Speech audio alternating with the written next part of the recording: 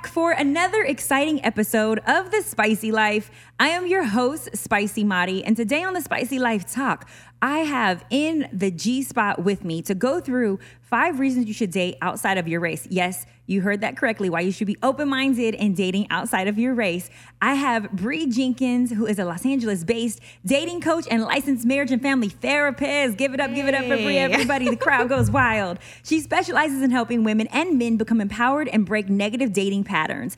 Bringing over 12 years of combined experience as a professional private practice therapist, personal stylist, and life coach, she uses her skills to help clients clarify their ideal compatible characteristics in partners, to identify key behaviors to embrace or improve, form a plan of action to increase chances of meeting their matches, and discovering and implementing their most attractive personal style. This combination results in proven success. Bree has helped many clients into happy marriages, engagements, and many more in finding healthier, fuller dating lives.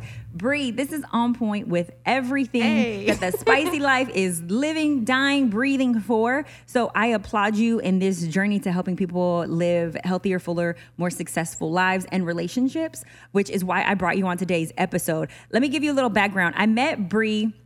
I threw a brunch for relationship professionals within the industry. Bree came looking at her fabulous, amazing self. Okay, she stands out like a freaking diamond in the crowd. Aww. And I asked her one of the questions on my Spice Breakers, which is a little thing of questions that I give out that you have to learn about someone, and it breaks the ice. So it was a spice breaker. One of the questions was, have you ever dated anybody outside of your race? And she turned to me and said, oh, I married someone outside of my race. I said, hallelujah. Let's help our women be more open-minded, men too. Help everybody be more open-minded. So Bree, we're going to dive into, the pros, the cons, the benefits, why we should be more open-minded, how you did it. But first, you have to start with a spicy question, SPICY. Okay. First one is, and I have all my guests do this, when did you fall in love with yourself? Ooh. So I feel like I fell in love with myself over several iterations of time. Like I grew up, I had confidence, I was popular, I was involved in a lot of things, I loved myself. But I think everyone gets to that space where life kind of pushes against maybe your inherent self-esteem. And I got into some relationships where obviously it wasn't fulfilling, or like the person didn't appreciate me as much, and that always diminishes your self-love. Mm-hmm. So I think I really, really fell in love with the like woman version of myself when I ended a 6-year relationship that was like off and on. And I went through it. I went to counseling. I was like, all this stuff that I know for myself, I got to put it to myself. Yes. And I learned, like unconditional positive self-regard and like body acceptance and all these great things. And I feel like I was around 27, 28, which is kind of a perfect time. People feel like that's a late time for you to fall in love with yourself, but it's awesome. So I think that was the process. It's like sometimes pain is the catalyst. Yeah. Pain is the catalyst for transformation. But it sounds like, too, like many of us, you fell in love with someone else before you fell in love with self. Classic. Ooh, we have a tendency to do that. Okay. Yeah. You have to tell us also, too, P for passion. How did you discover your life's passion? My life's passion was probably a combination of my like inherent talents. I've always been, very fashionable and stylish, and people have always come to me for advice, but they felt comfortable doing that. To me, sometimes people have a talent, but the energy that they put off is like, I'm better than you. And I felt like a lot of people who maybe were shy about like, I need some help with my style, or I'm having trouble dating, or I'm having trouble with this in my life. I was like, no, girl, like, come on, I'm gonna help you. Like, don't worry. Like, everybody struggle. I'm always telling clients, all of this is just a skill. Yep. So for me, helping people with dating to me was a skill. I had to learn how to flirt. I grew up in New Orleans, Louisiana. Amazing. But you don't got to do nothing for somebody to hit on you. They're like, hey girl, let me wipe you up, girl. Say red. Like you can just be in your rollers and somebody will still holler at you. So then when I moved to California, I was like, why aren't these people just falling off the trees for me? Like, I'm here. And so I literally had to teach myself the skills of flirting, of learning how to interact, how to give a green light, all those things. And then I learned it's really a skill. Yeah. So I was like, you know what? This is great information. Let me pass this on. And eventually I helped my sister find her husband, and then it kept happening. And so eventually I was like, you know what? I'm really passionate about this. I've always loved helping people. So it's just a natural fit. I got a gift to give. Yeah. And so, and yes, she was able to do that for herself, which is why she was able to get a hubby hub. But like she said, it was a process. It was not just men falling at her feet when she came to California. There was actually work involved. And so I want to help everybody and all my listeners. Not everybody can sign up for the services, right? And not everybody's in a place where they're necessarily ready to sign up for the services. Absolutely. So the reason why we bring this platform and all these experts on is so that, one, they know that the struggle is real, that we've been through it, that we've overcame it, and then we have the tools to be able to do that, and we're giving them the tools as well. So I've done a lot of research in biracial, or not because I am biracial. I've done a lot of research when it comes to dating outside of your race, multicultural relationships, or interracial relationships, and really wanted to know like what was at the heart or at the root of some of the things and reasons why we close people off. A huge one, what I get when I have clients, which you may experience too, is I don't want to date outside of my race, or I've even experienced like I don't like dating my own race. But either way, it's something that they're closing themselves off to. Yes. So, go ahead. No, I was saying yes, it absolutely is. And like one of the things that you learn as a date coach is like your best chances are when you open yourself up to more. Exactly. You know, so like, and sometimes people have these things where they're closed off, and it's because of this one thing that they have in their head that they want to avoid. And it's like you realize like you may not even get a person who's doing that if you just open up. Like not everybody from a different culture will do these things that maybe you're afraid of. Yeah, exactly. So it's really about pushing past those like closed-minded fears. But there's some people who are just like, I don't want that. And the reason why I even thought, you know what, it's about time I did this episode was because I saw an article, and I'm going to read this to you so you can tell me, this is my little spicy dish, right? Where I tell you guys what's going on, what's hot in news and gossip. Well, this was a blog that was written on askmen.com, and it said 5 things to prepare for when you're dating outside of your race. And so there's a lot more articles out there now about dating outside of your race because it's becoming a hot button. And so 1 is your friends and family may not support your relationship. 2 is you may need to stand up for your relationship by educating those around you. 3 is you may need to communicate with your partner about your differing backgrounds. 4, you may receive negative comments. And 5, you may be accused of hating your own race when you date outside of your race. Ooh. I'm going to go through these. True or false? Your friends and family may not support you. True. Ooh, okay. Did that happen to you? It didn't happen to me with my immediate family or his. I had some extended family that I think initially had some reservations or said some kind of like ignorant comments. But I think later everyone embraced because it literally was ignorance. Like they just didn't know. True or false? You may need to stand up for your relationship by educating those around you. True. I already had to do it. What happened? Why did you have to educate someone? You had to let them know, like... Yeah, I had to let them know. My husband is Persian. He was born in Iran, and he immigrated to Canada when he was about 12 or 13. And people had concerns about, like, you know, Middle Eastern men. And I was like, yeah, no, that's not true. How do you feel when people say things about black people? And then they were like, oh, I get it. Right. Yeah, you don't like that, right? Okay. True or false? You may need to communicate with your partner about your differing backgrounds. Absolutely. True. So, constant educating one another.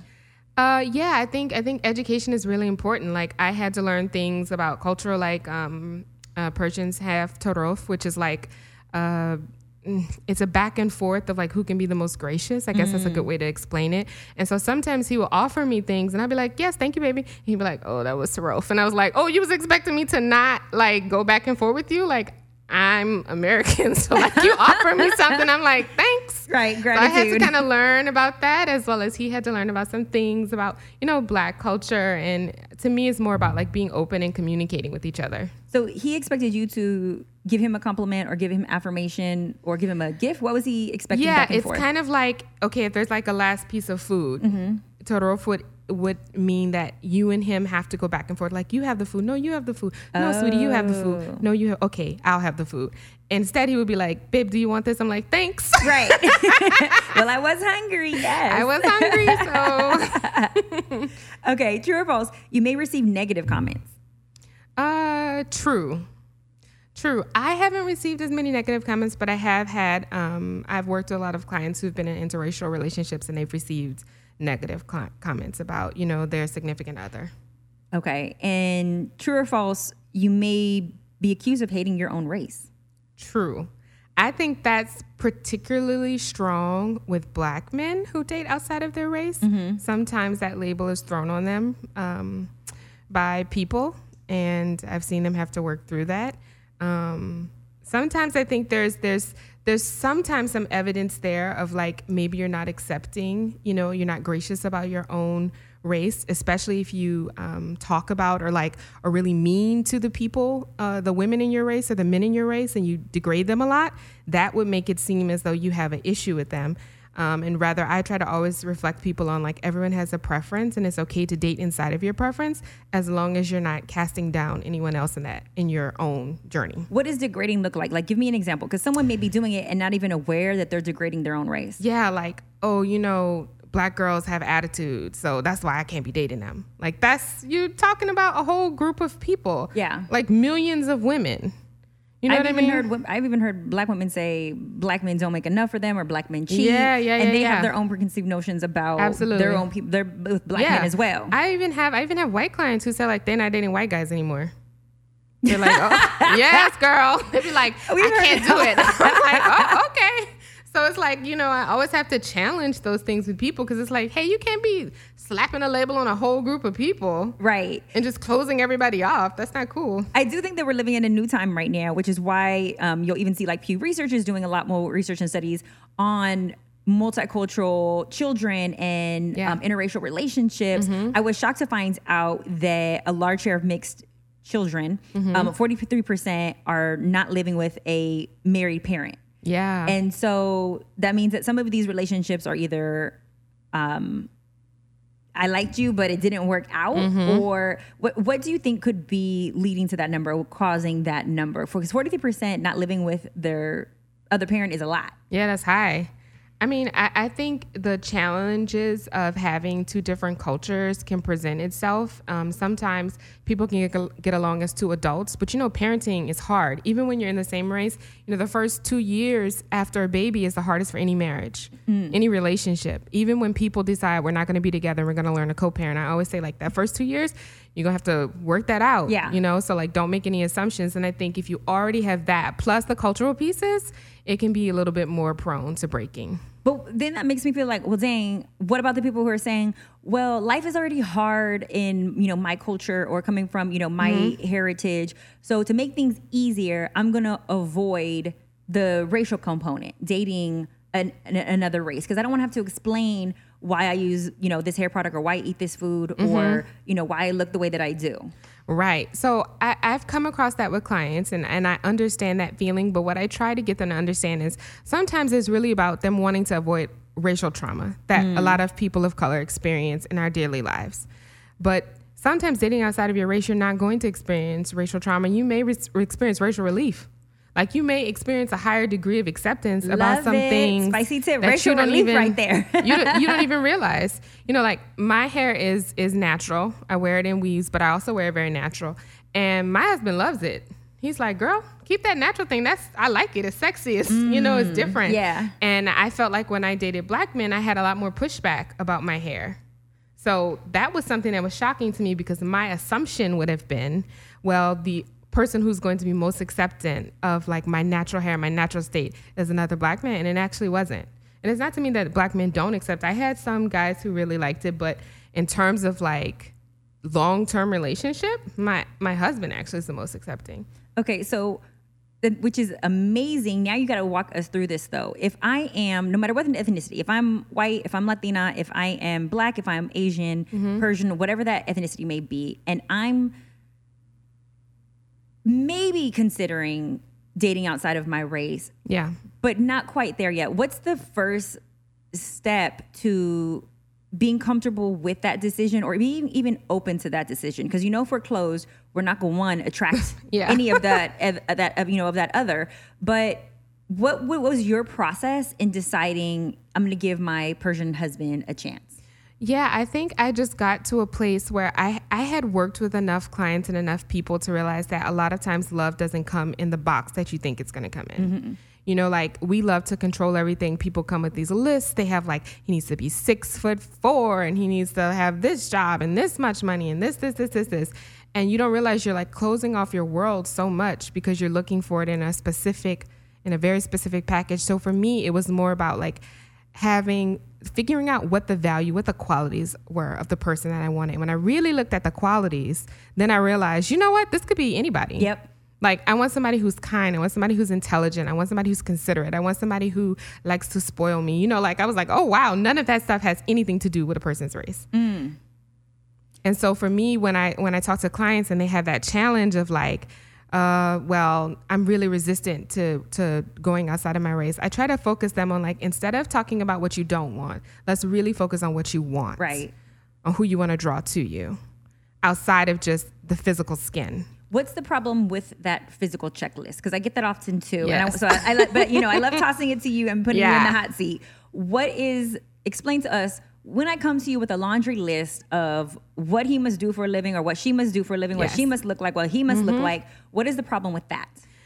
The problem with that is most people have just written up some dream fantasy that they really haven't deeply thought about. You know, I have women who say he needs to be 6'2". And I'm like, girl, you 5'1". You don't need all them inches. You don't need all of that. So it's like, for me, I kind of say like, well, what is it about 6'1"? I feel protected. I feel safe. I feel like, you know, I want to be able to wear my heels. I'm like, well, how tall are you? 5'1"? Okay, even if you wear a 4-inch heel, you know, right. at best you're 5'5". Yes. So you can go 5'10" and you could be happy, you know. The other thing I explain to people is like the reality of the list. Like, sometimes people say, well, I want to feel comfortable and I want to be able to wear my heels, which honestly, I get that a lot. Like, I want to be able to wear my heels. And it's like, you realize when you're married to someone, you are mostly in your house, barefoot.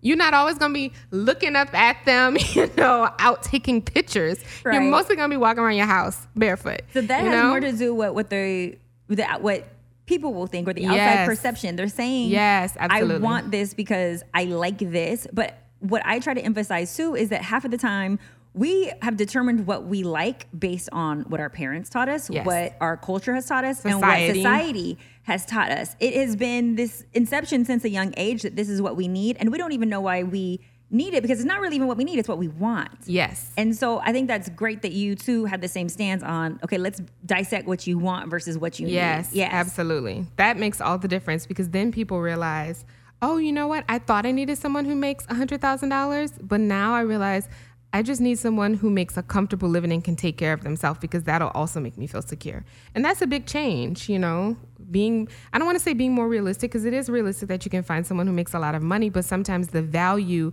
of what you think you want isn't there. It's not caught up in the money. It's more about the person's stability that maybe you're looking for. So it's really like that exploration of like, what are the actual values that you want from this relationship? So that part is great. We get a lot of people who, maybe you're a serial dater out there. What about our amateur daters that aren't getting any play? Maybe men aren't approaching them. Maybe women aren't approaching them. Yeah. So they don't even have an option to try to date outside the race, because that ethnicity or no one is coming up to them.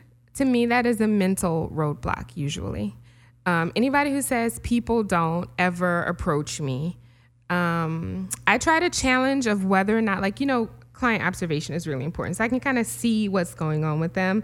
Sometimes people are closed off. Like, they've already convinced themselves that no one's looking at them, no one's interested. So they're literally walking around on their phone, hitting their phone, or they're tense, they're looking tense. They're not actually engaging people, you know. And sometimes when I have clients who are interested in interracial dating, I kind of give them the tip that, like, a person may need a little bit more hard cues in their flirting style.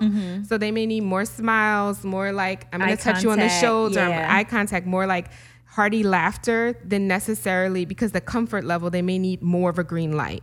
And so sometimes people having that little bit of education that they can have, like put their hands on, helps them to start to open their mind. And usually when we go through the process of like, okay, we're going to shift all this closed-minded, nobody likes you, you have all these things that no one likes, and we get that like self-acceptance and confidence up, then they come back like, oh my gosh, I met somebody. And I'm like, that's what I thought. What was that? I love that feeling. That's the greatest feeling ever. Yes. You mentioned earlier too that you struggled in your 20s with self-esteem.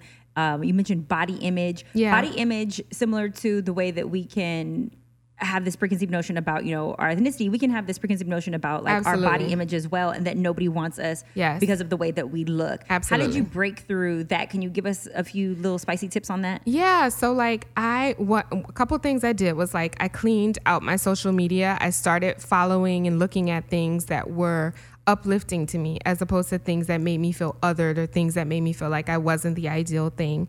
I did for New Year's, I did a resolution. I would not say a single bad thing about myself or my body. Ooh, how hard is that for us, though? Girl. That has to be. I know some of y'all are listening like, I don't know if I could do that, because we try to tell ourselves like, oop, I'm gonna be positive when someone gives me a compliment. I'm gonna practice just saying thank you. Yeah. But that is very challenging for all of us. It is, and it made me reflect of like, wow, you know, I'm mean to myself. Like I am harder on myself than I am on any of my friends.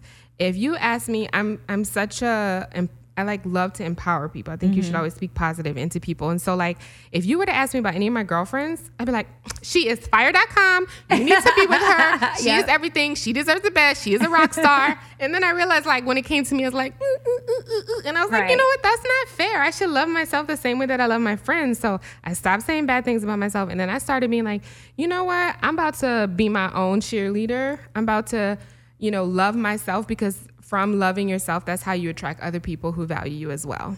But some of us also do this criticism because either we really do have low self-esteem, or we think, oh, I'm a perfectionist. So I'm not meeting my standard of excellence. You know, some of us, it is like your standards really are at the, you know, the bottom, and we need to like uplift and make you appreciative and operate from a place of gratitude. But when it comes from, I have this high bar that I need to achieve and I'm not achieving it, therefore now my self-esteem is, you know, lowering. How do you conquer that perfectionist theory? Yeah, I feel like a lot of people have a perfectionist inside of them. I absolutely have a perfectionist inside of me, but I'm like aware of her and I try to keep her in check. I'm like, girl, sit down. And the other thing, I always tell myself like, you know, we're all good enough. Like I try not to see myself as being better than anyone, and I try not to see myself as being worse.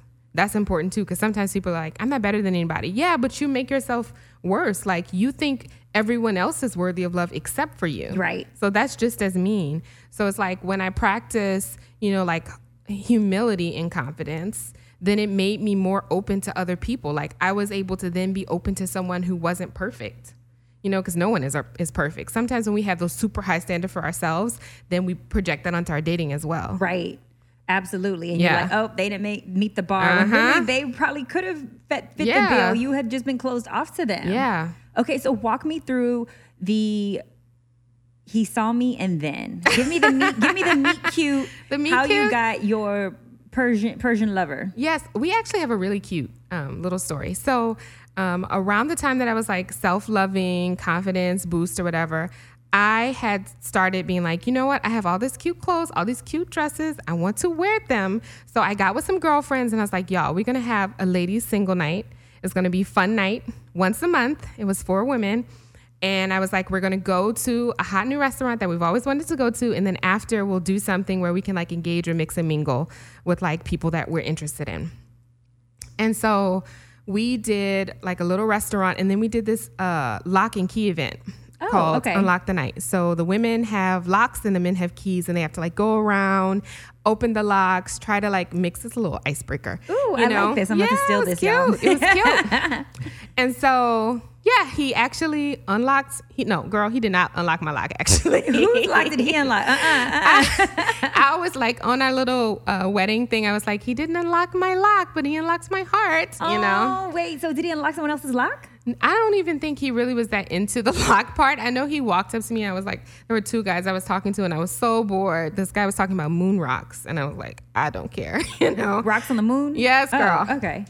So I was really bored and he walks up to me and he's like, oh, you know, like, I like your dress. And I said, thank you. I like your shirt. And he's like, oh, I guess we're like the fashionable people. And I'm like, yeah.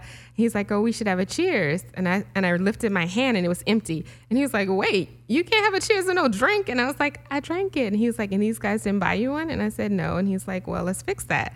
And I'm like, oh, okay. So we went to the bar and then we talked like all night long. And he was so, you know, engaging and sweet and kind. And he was like, look, I really like you. I'm going to call you tomorrow. I'm not going to like wait any time or anything like that. And I want to take you out.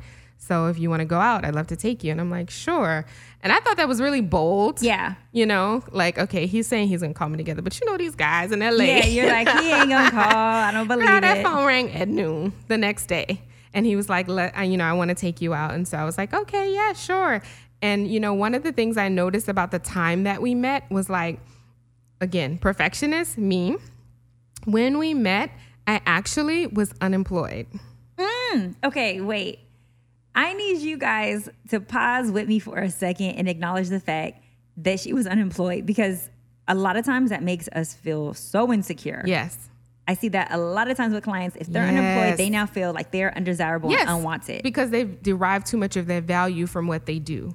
And they've made that a part of their identity. Like, because I do this, then I have value. And for me, sometimes what I tell my clients, especially my like power women, my super women, I'm like, you may meet that guy when you take off that cape. And sometimes life will take it off of you. When you take off that cape. So that's hard for a lot of people that are used to wearing the cape. And especially in the African American culture. Absolutely. Within our community, it is, I have to be strong. My mother was strong. I have to be strong. Yep. I have to overcompensate for a lot of the L's that my family took, a lot of the L's that we as a culture have taken. Yeah. But how do we take off that cape, though, when all we know is to fly? My whole thing is like, you're wearing the cape and you're running around and you're doing all those things, but do you have space for someone?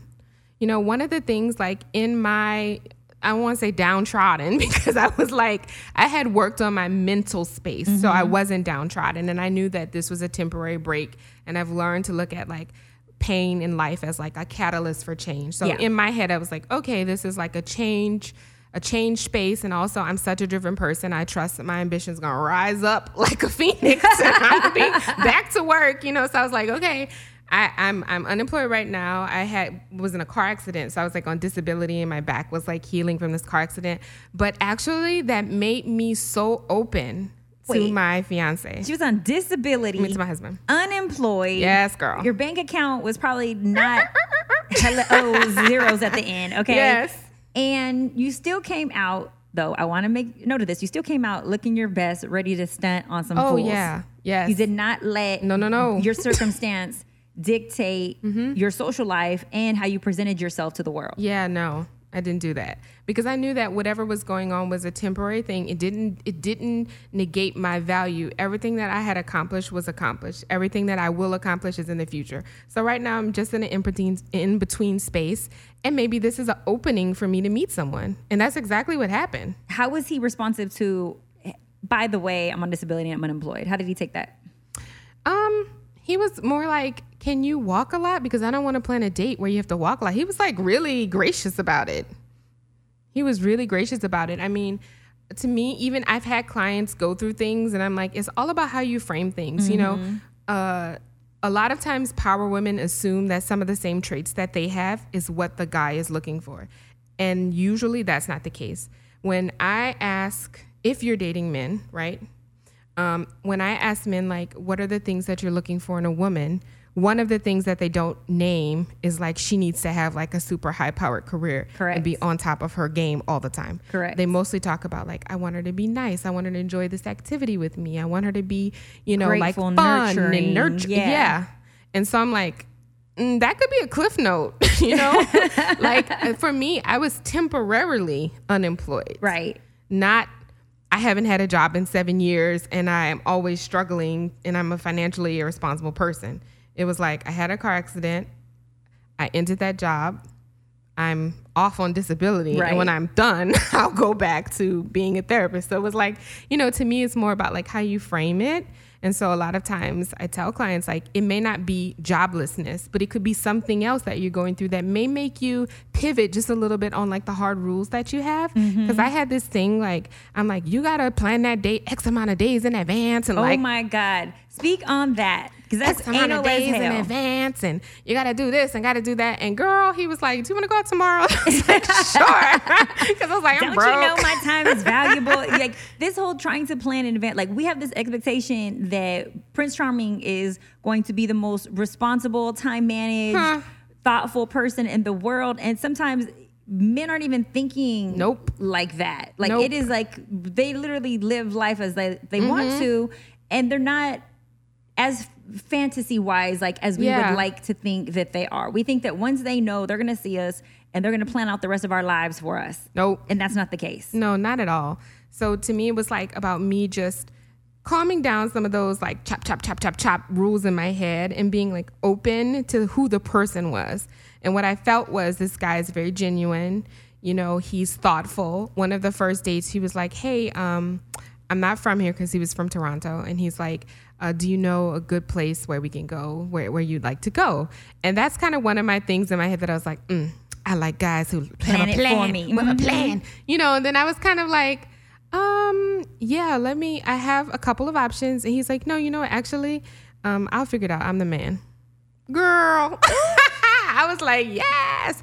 But I did learn, before I met my husband, I did learn to have just some kind of like good responses to those type of questions, because a lot of guys have things like that. And I try to remind people that sometimes people ask you those things because they want you to be comfortable, not because they don't know how to plan anything. Right. Not because they're inconsiderate or lazy. Sometimes they just want to make sure they don't get it wrong. And they make you happy. Yeah. And they make you happy. So it's about like really responding to things like graciously, and not like so aggressively or so, you know, like judgmental. Judgmental. Yeah, that's the word I'm looking for. Yeah. Judgmental. Because we can be extremely judgmental. Yeah. Yeah. And I remind men when I work with men, I'm like, look, dating is hard on everybody. You know, everyone comes with their own level of self-consciousness, and like you're putting yourself out there. You got to meet somebody new. So you got to cut people a little bit of slack, because sometimes they're nervous. Sometimes they, you know, like on dating profiles, people expect for those pictures to look, you know, like exactly like them. Exactly like them. Or people expect for the pictures to be, he took a picture like in his car with a seatbelt on, and it's like, okay, but that just shows you that he's not vain.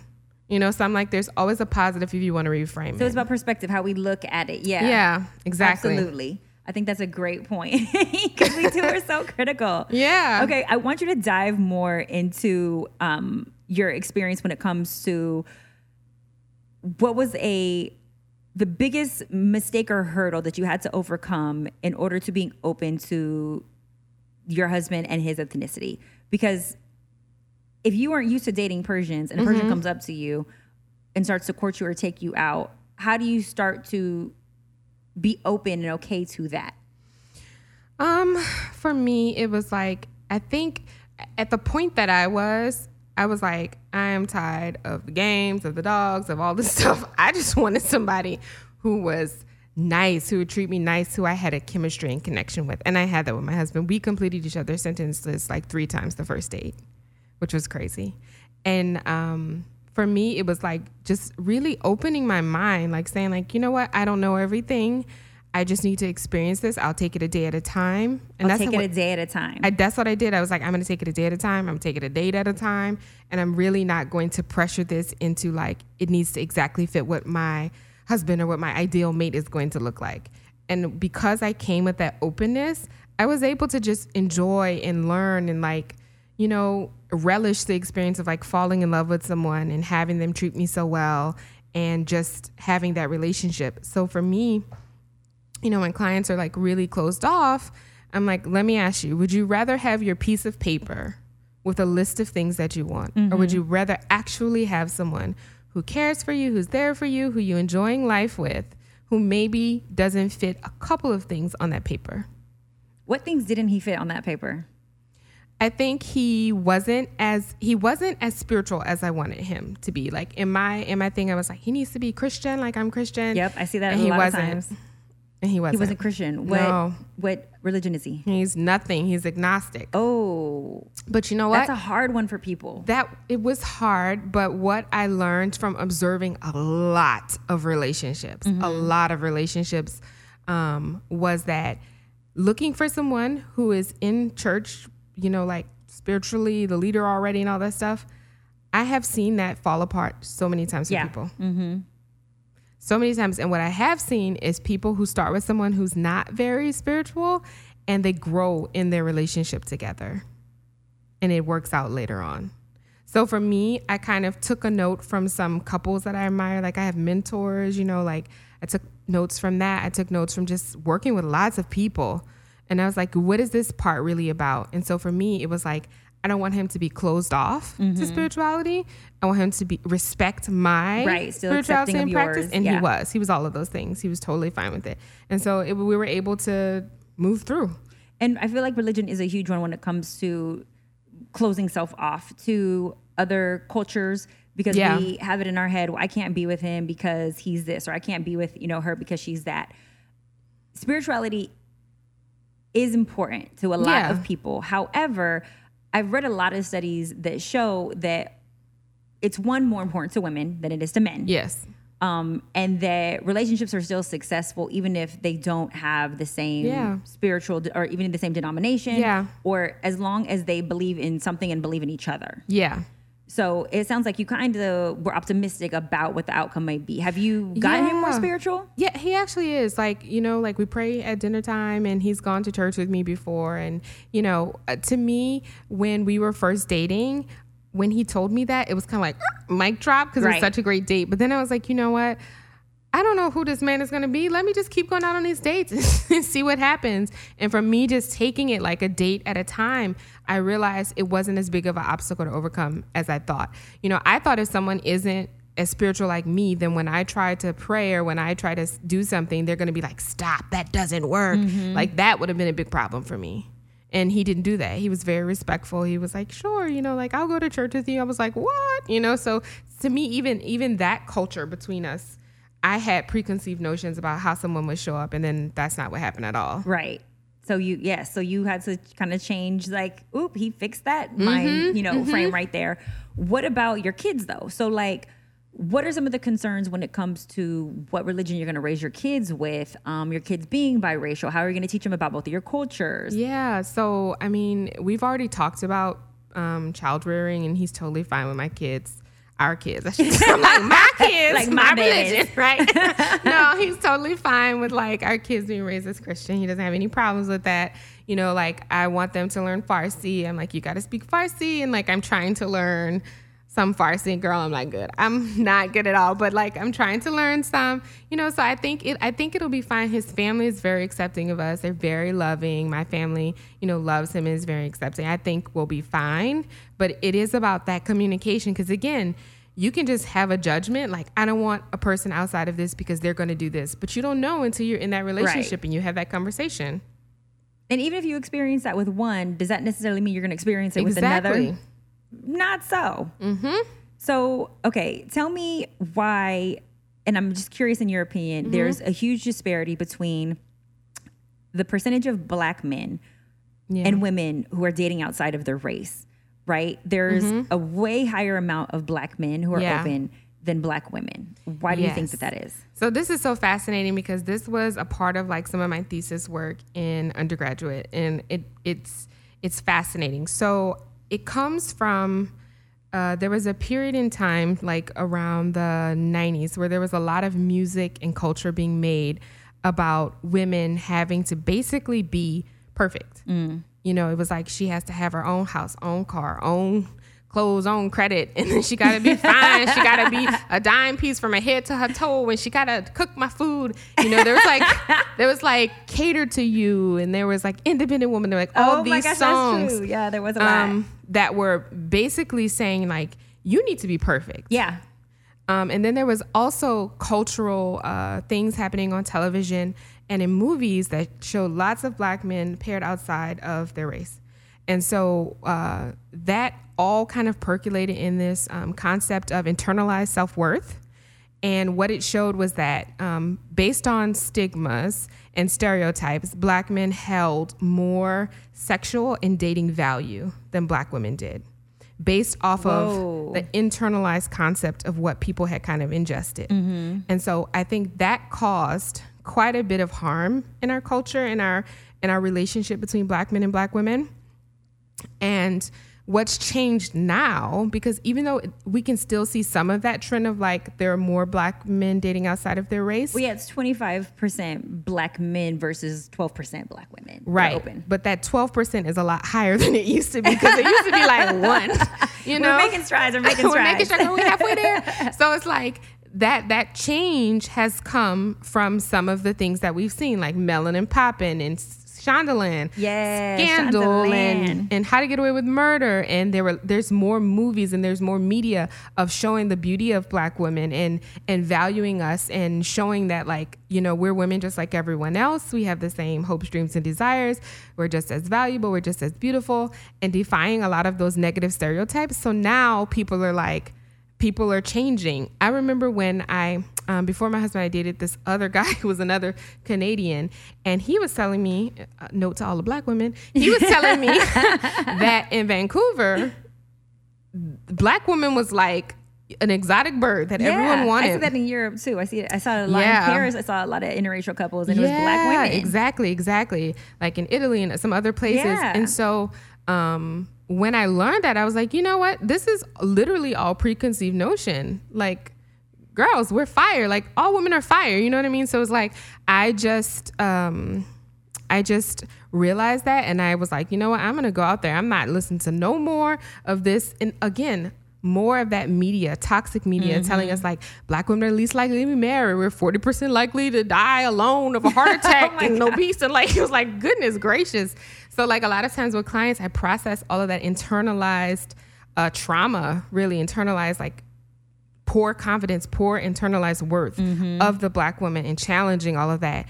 You know, I personally think it was a bunch of propaganda, and I don't believe in it. I'm like, you know what? That may be for whatever statistics. Statistics are important, but statistics don't have to define your life. You know what I'm saying? Like, I'm huge on stats because I like to know what I'm up against. But do I believe that we can not be the stereotype, not be the stat? Absolutely. I'm like, okay, let's figure out how we're going to break that. Let's figure out how we're going to not be a part of that statistic. Absolutely. And so that's why, too, I like to inform people, because just because the number says this doesn't necessarily mean that you can't behave or change your mind frame in a way that's going to manifest something differently. Totally. And then that's how we change the number. Part of the thing that you asked me earlier, when I was like, for a year, I didn't say anything bad about myself. And then I started like saying good things about myself. One of the other things I repeated to myself constantly was, I don't care about any of the challenges. I'm going to be married to a person that I love. I would say that all the time. I would say, like, it doesn't matter any of the statistics. I am going to be one of the people who is going to be getting married. And I started feeling it in my soul. I was like, I don't care what stat you throwing at me. If it says it's 2%, I'm about to be up in that 2%. And so when my clients tell me, this is my dating history, I'm like, the history is one thing. The history is not the future. But the history is the history. Yep, the history is the history. And I'm like, guess what? All the time that you were dating before you started working with me, that's all the time that we're not going to repeat. You know, like, now you're going to be in that other statistic because now you're putting work there. So it's like, it doesn't matter any of those negative things. You really have to let that go, and you have to challenge yourself to be positive and to be open. And when you do that, that's when you're going to find all this wonderful people that you never considered. And a lot of them may not be your race. But it sounds like you did a lot of like self-talk, speaking into yourself to somewhat change your perspective. Because if you're waking up every day saying, I'm not open to this, you know, I'm only going to try to manifest this specific list, versus I just want true love. Yeah. And I'm here for all the challenges. Because either way, there can be a list and you get exactly that and still have hella challenges. You're going to have challenges regardless. Yeah, totally. So as long as you're dating at your core values, you're more likely to attract that person. Absolutely. Now, how did you overcome the fear of acceptance, compatibility, and preconceived notions when it comes to the acceptance component? Like accepting, okay, this is the life that I'm about to live. This is who I'm signing up for. I think we're getting pretty hot and heavy. Yeah.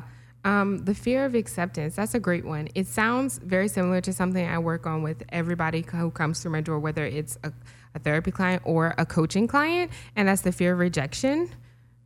Because all of us feel like maybe someone won't love me once they see who I really am. And to me, what I had to do was I first had to accept myself. Once you take validation out of other people's hands, it's a lot easier. It doesn't belong in other people's hands. Yeah, absolutely. It doesn't belong. It's not up to someone else to validate you or to give you confidence. That's why it's called self-confidence and not other confidence, you know? So it's like I had to take that out, and I had to recognize that, like, even if this relationship doesn't work out, it doesn't have anything to do with my value as a person. It won't break me. You know, it will be sad, it will be hard, but it will not break me, because I was existed before and I'll always exist after. So once I really got that concept, it made dating a lot easier. Because I wasn't looking for people to like approve of me. I wasn't looking for everyone to approve of my marriage or approve of my man. Because sometimes people get caught in that. They're like, I don't think my friends will like him. Right. I'm like, what? Are your friends going to be dating this person and marrying them and having a life with them? Because you shouldn't be dating according to what your friends think. Right. And sometimes too, it's I want acceptance from others because I didn't get it when I was younger. I've had clients come to me saying, I want this stature or this type of guy or this type of girl because it proves to me that I'm worthy of that or that I'm good enough for that. Yeah. And it's not even, you really even want that. You're just trying to prove to yourself that you can get it. Yeah. And that's sad because you're playing a game with yourself. And what you're going to find is if you try to find validation in another person, it is not sustaining. You know, it's like it's empty calories, it's snacks, it's not a meal. It's going to run out because another person cannot spend their entire life lifting you up, making sure that you're okay with yourself, making sure that you feel good about yourself, making sure that you go after your goals and all that stuff. So it's like I always try to focus people on like, okay, let's get you right. And then you will partner with someone else who kind of reflects how you already feel about yourself. Now, yes, I agree with everything that you just said. It also makes me think, how do we get the others to be more open to minorities or dating outside of their race? Because right now, the white population, 7% men are dating outside of their race, 7% women are dating outside of their race. That's not a lot that are even open to us. Yeah. Our numbers are higher than they are. Yeah. But they're rejecting us. Yeah, so this reminds me of something that in my little stats that I read. So it said that 97% of white men said that they find black women attractive. But only 63% of them said that they would potentially date a black girl. Why? So I'm sure it has something to do with stereotypes. Yeah. Right? But this is what I tell my clients. Number one, the little 7% that don't want us, I ain't worried about them. Like, if it's not going to work with me, I'm not going to work with it. Bye. So 93%, are saying, absolutely, if I find them attractive, I would date. So the 63%, first off, men rarely know what they want anyway. And a lot of times men say they won't do something and then they wind up with, they will. They say, like, I'm never going to get married. Jay-Z was talking all that stuff. Right. Straight up, ring on his finger. Right. Married. Right. So I always say, like, that 93%, that whole population is a pool of men who you could be in a relationship with. Because if a man is willing to sleep with you, then he's very close to you. He could, if you, he could start dating you, you could start liking each other, and it could turn into a relationship. But how do you tell if you're just the experiment? You know how we got this this idea that, well, I don't want to just be something that you're just like, that you find exotic, that you're experimenting with. Yeah. How do you know or let your guard down to be open to that? Because sometimes they are just curious what it's like. Yeah. I think that's about, like, in the dating process, how you show up to it. You have to date with the intention. If you don't want to be, like, played around with, then don't play the game. Don't play around. So let's say that someone is interested in you and you notice they only text you at 2 a.m. talking about come over. You already know that this person is probably not trying to really get to know you, because every time they see you, it's hit it, quit it, bye, until the next 2 a.m. text. So then, that's not dating with intention. And that's fine. I always tell people, be empowered. If you know what you want, if what you want out of it is sexual gratification, yay, wonderful. But if what you want out of it is somebody to get to know your mind, get to know who you are as a person, then you have to be doing things that will let them know who you are and as a person. Right. You can have both, but a lot of times you can't just have just that sexual component. I agree with you. I do think there's different phases based on what the goal is. If you tell me what your goal is, I'll tell you how you can operate. Yeah. So if you're telling me you just want an orgasm, by all means, like you said, get it popping. But if you're saying you want to be a wife, if you want a husband, your behavior, the way that you date is going to be a whole different strategic action plan. And what I tell clients is like this. I'm like, okay, if you say that you want a full-time job with benefits, why are you going to keep taking 1099s? Right. Why are you going to keep taking short-term gigs? Stop even putting your resumes there. because they think, oh, someone's going to realize how amazing I am and hire me full time. They're gambling. They're gambling as if like these part-time gigs are going to turn into something else because they know that one person, that one friend that had a one night stand that got wiped up. And I always tell people, you know what? The statistics are there for a reason. Statistically, that it doesn't look good for you. However, there's always exceptions to the rule. But I try to get clients to play inside of the rules because that's where I can kind of give you the most reassurance that is most likely to happen for you. So it's like, yeah, you could do a gig and they love you so much that they say, we can't live without you and we're going to hire you on full time and give you the salary that you deserve and all of the benefits. But sometimes that is literally fool's gold. The chances of that happening, though. Yeah, it could be fool's gold. I'm not going to bank on that for you. Yeah, because if you, like I said, would you keep taking jobs that pay you under your wage and don't give you what you want just on the hopes that you're going to work your neck off and they're going to recognize your worth? That doesn't seem like a good plan. And a lot of times that's what we wind up doing, busting our asses in the relationship, hoping that the person will give us the title or come to the realization that we're more than just a hookup or more than we're coming from this unrealistic expectation because we started it with unrealistic expectations. And so sometimes we get into what we call a situationship and wind up staying way too long, potentially missing out on our blessing. Yes, and then you get to the point of resentment. And then when you get out of that relationship, you got to process all of that resentment. So I'm like, let's date with intention so that you are present and that you enjoy this person and that there's opportunity, but that if it doesn't work out, you don't have a bunch of resentments that you have to work through. And the only way that you can do that is by kind of staying open, not overgiving, not, dating with all these like booby traps in your mind, with your guard all up. And, trying to do it as gracefully as possible. I love that. The less resentment, the better. Yes, girl. You don't want that clogging up all your arteries. Okay, you're going to tell me one more true or false. Okay. So this is another article that I found on interracial relationships, and it's the 5 benefits. So I told you guys that we were going to tell you the benefits, right? Yes. So you're going to tell me true or false. Interracial relationships make people more patient, open-minded, and sensitive. True. So I take it you and your husband had to be sensitive to one another. Yeah, we had to be sensitive to one another. I learned a lot of things about, stereotypes about Middle Eastern people and like things to be sensitive about, as well as he did about Black people. And it was all good. It actually feels really good when somebody takes a moment to really accept you and be considerate of things. I love that. Okay, you would be more eager to learn about different aspects of living and your lifestyle would become more varied. So your life becomes a little bit more spicier, because you're learning about these other cultures. Yes, true. And you already said you're trying to learn another language. Yes. People who marry outside their own race become more independent and stronger. Have you guys had to exercise strength by developing your own values and not being afraid to speak on them? I think it could be true for a lot of people. Absolutely. Because I think to date interracially and really be in relationship to a degree, you have to not really care about what people think or what people expect of you. And so in that sense, you are a little bit more independent because you're like, look, I'm going after my joy. I can't with y'all. Yeah. Interracial marriages affect our children too. Apart from being brought up in a diverse culture, children born into interracial couples are more prone to adapt to different situations. Like they're more flexible, less rigid.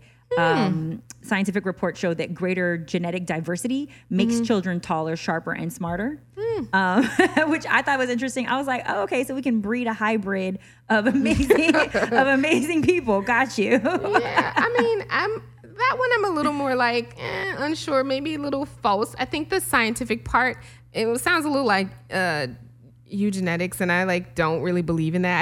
I think like there's strength just in people pairing together, whatever cultures they are. I don't necessarily believe in like, sometimes people get into like designer people, like, oh, your mixed baby is going to be so beautiful. And I'm like, stop with all of that. That's not always true though, too. I want you guys to understand. It's true too, right. But like that notion I think is actually toxic. And I don't think that's why people should get into interracial relationships.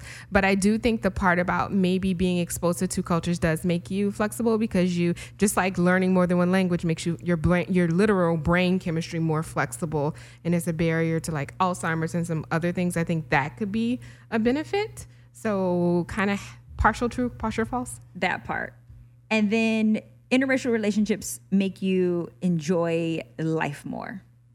Aw, I'll say true. You always have more activities to do. It gets a little bit more spontaneous. You know what? That's true. That's true. I have extra holidays now. Right, extra holidays. Yeah, extra holidays. You know, new food, new dessert, new like cultural activities to do, which are really, you know, when I do them, it's 100% new for me. So I'm like enjoying it like a child, and I think that's really beautiful for a person to experience. Just like when I bring him to like his first Mardi Gras, his eyes are like so big. You know? So it's like, yeah, to a degree, that's a really nice part of it. Yeah, it's like you're always teaching someone something new. It's exciting. You're always learning something new. Okay, so we have to wrap up the show. You have given us a wealth of knowledge, but I always close out with the naked truth. Okay. And so you have to tell me, if you could have any superpower in the world, what would that superpower be? Ooh, girl, that's a good one. Any superpower in the world, what would it be? I think I would be able to, I think it would be magic. Magic? You want to be able to perform some magic? Yeah, I think I would need to have like magical powers, like to be able to manifest gold or like, like Aladdin, transport myself, you know, because I feel like if you have some type of magical element, then you probably have kind of endless power in a way. Oh, you see, you're trying to cheat and defy the rules. Oh. We were talking superheroes, but there is superheroes that have magic, though. You're actually right. There are some Marvel and DC comics that have super magic powers. So this is a magic power. Okay, we will allow that. See? Number 2, if you could body swap with anybody for just the day you're living their life, who would it be? Ooh, if I could body swap with somebody? Just for the day you get to live their life. Just for the day. Queen Oprah. Ooh, okay. Oprah it is. I need her secrets. I want to know everything. Give it all to me. Yeah, she's just such a powerhouse, what she's done with her life, you know, the amount of people that she's helped. I just want to know what it's like to sit in that type of power and wisdom and connection and be able to help people that much. See, she's asking for another superpower over here. Sorry. Okay, and number 3, if you could travel back into any period in your life and you get to relive it, just for the day, what time period in your life would you travel back to? You know what? It would be this time after I was in grad school. I had this little period of time where I was like between jobs, between grad school, and I went back to New Orleans to live with my sister, and we shared a little studio, and I have a brother that passed away and he was still alive. So we had a lot of really good times, and we were just young and carefree. Yes, that's the best. Young and carefree, little responsibility. Yes, exactly. Life was hard then, but it really wasn't in comparison to the challenges now. No, it was such now. a fun summer. Yeah. Oh, that's so sweet. Okay, you have to let everybody know where they can find you. Yes. How they can reach out to you. Give us all your social media, all your handles, everything. Fabulous. So I am at The Gathered Life on Instagram. On Facebook, I'm at Gathered Life. You can find me on www.thegatheredlife.com. You can also find me at www.therapywithbree.com. And I love following, connecting, reaching out to people. So go on my Instagram. You guys will find me. And when I tell you guys, she is phenomenal. She is so lovely. Her spirit is so just effervescent. It's amazing. Please, if you get a chance, look her up. Also, you guys can always play with my Twitter and stroke my Instagram at Spicy Madi. You can go to thespicylife.com, download this episode, make sure that you click and subscribe, share it with a friend who maybe, you know, closed-minded to interracial relationships and dating. Like, either way, they'll get something from it, okay? Because like, it's working for Bree over here, and me too. I'm with the immigrant as well. There we go. So, my Jamaican papi is amazing. So I too had to deal with some of the hurdles and stuff that you do as well, and he's still teaching me till this day about his culture, and I'm still constantly teaching him about mine. So there you guys have it. You have just been spiced. The Spicy Life.